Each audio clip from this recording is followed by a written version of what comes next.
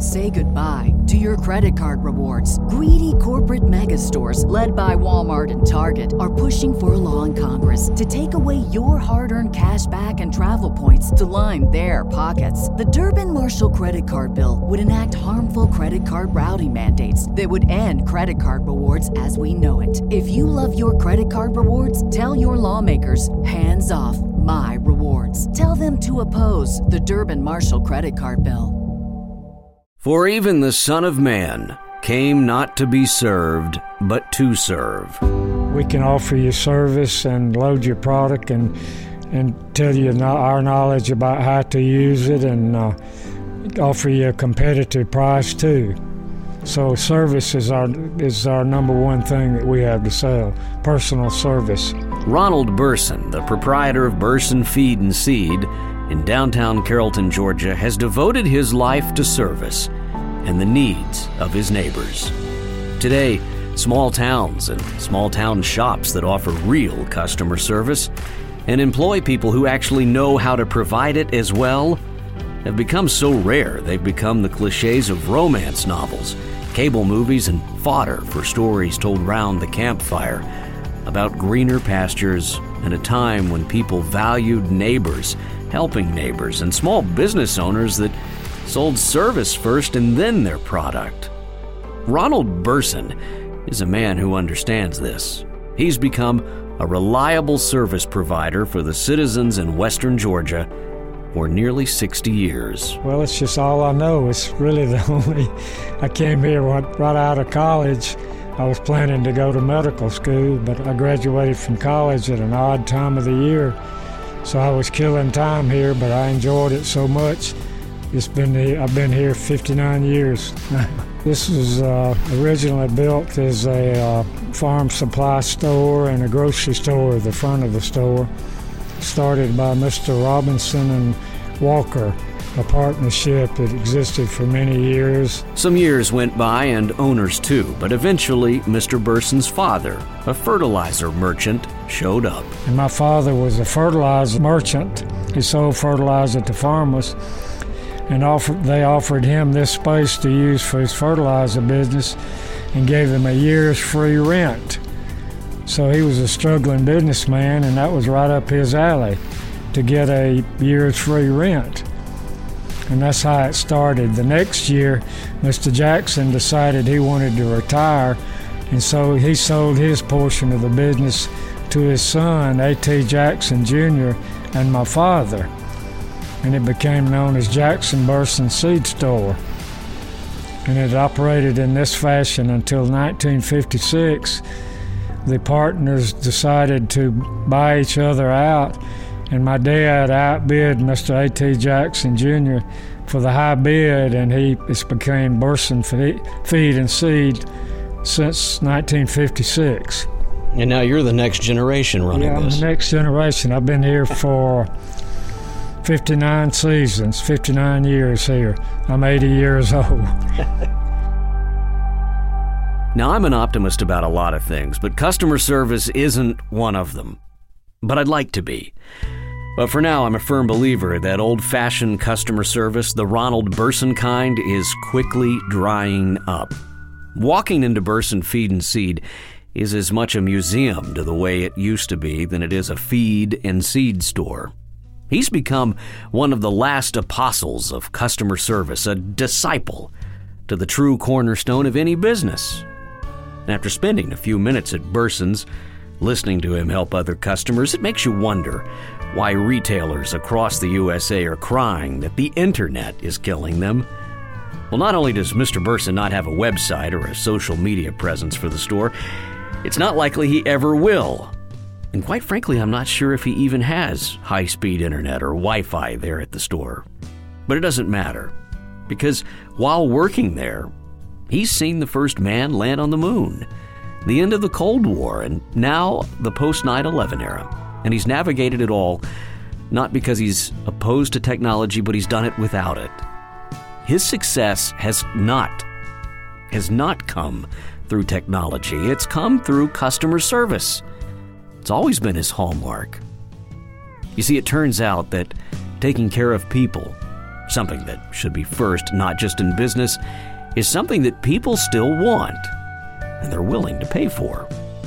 At Burson's, there's also no self-checkout. To shop there, you actually have to speak to someone. And the truth is, a lot of people come to Burson's to do just that. There's a lot of America rolled up in a store like this. I mean, you can't deny it. I mean, this is something that, you know, when you run into the big box store, you run in as fast as you can. When you come here, you're probably going to be offered a popsicle if it's a hot day or something. Oh, yeah. Tell me about that, because it's really part of the community here. Well, we have several chairs up front where customers and friends like to come in and relax and shoot the bull, and we talk about everything from politics, religion, sports, you name it. That's a big plus to a family-owned store like we have.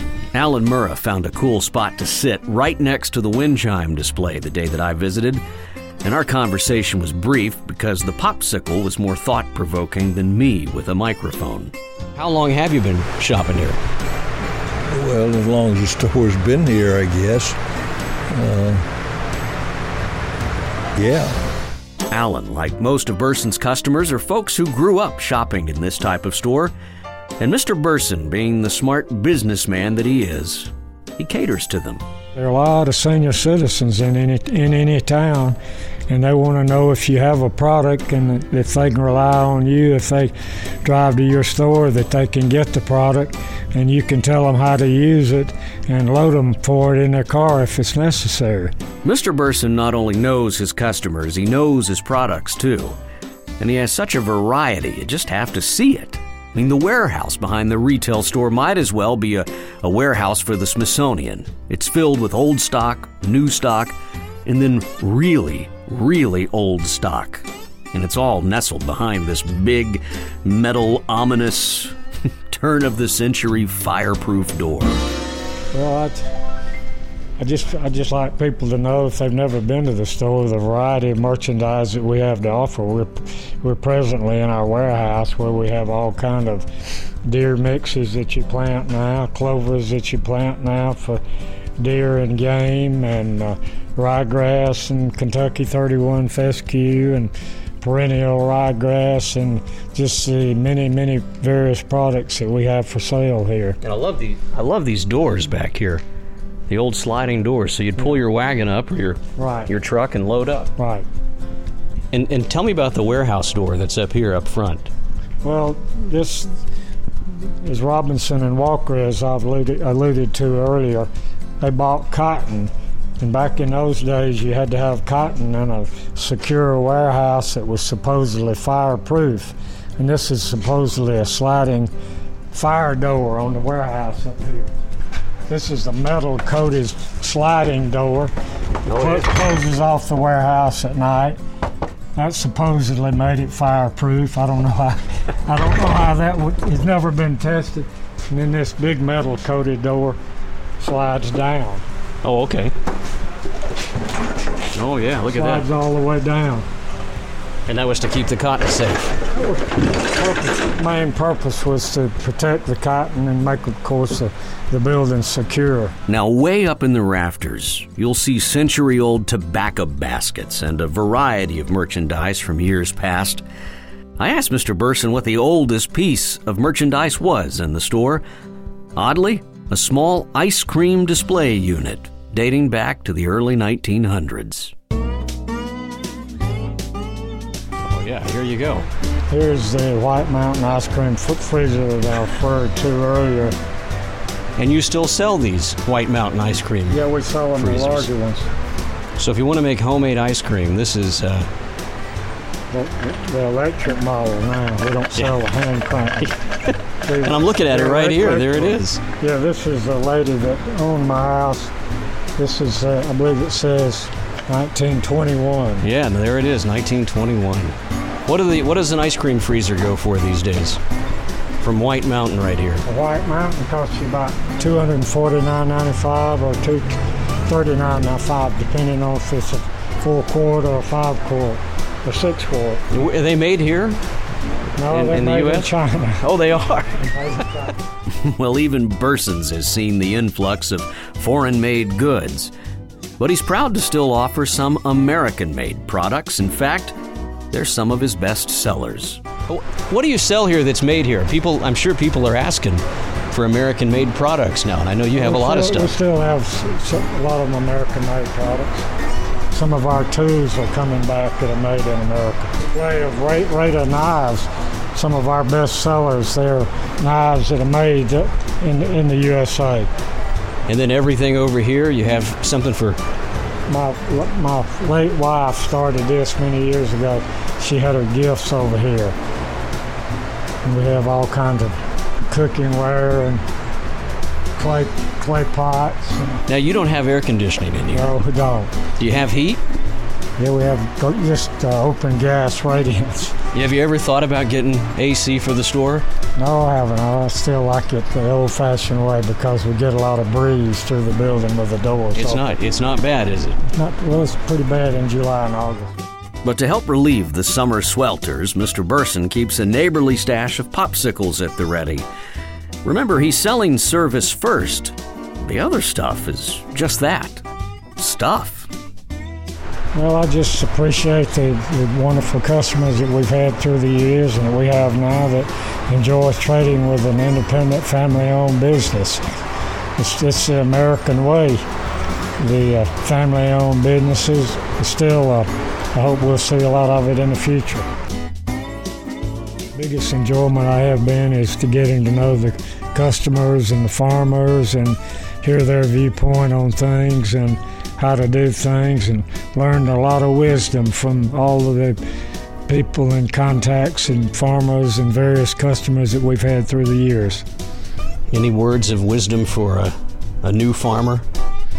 Well, there are not many new farmers coming along. It's a lot. The only farming we have now is poultry farmers growing chickens by contract, and the cattle farmers that raise hay.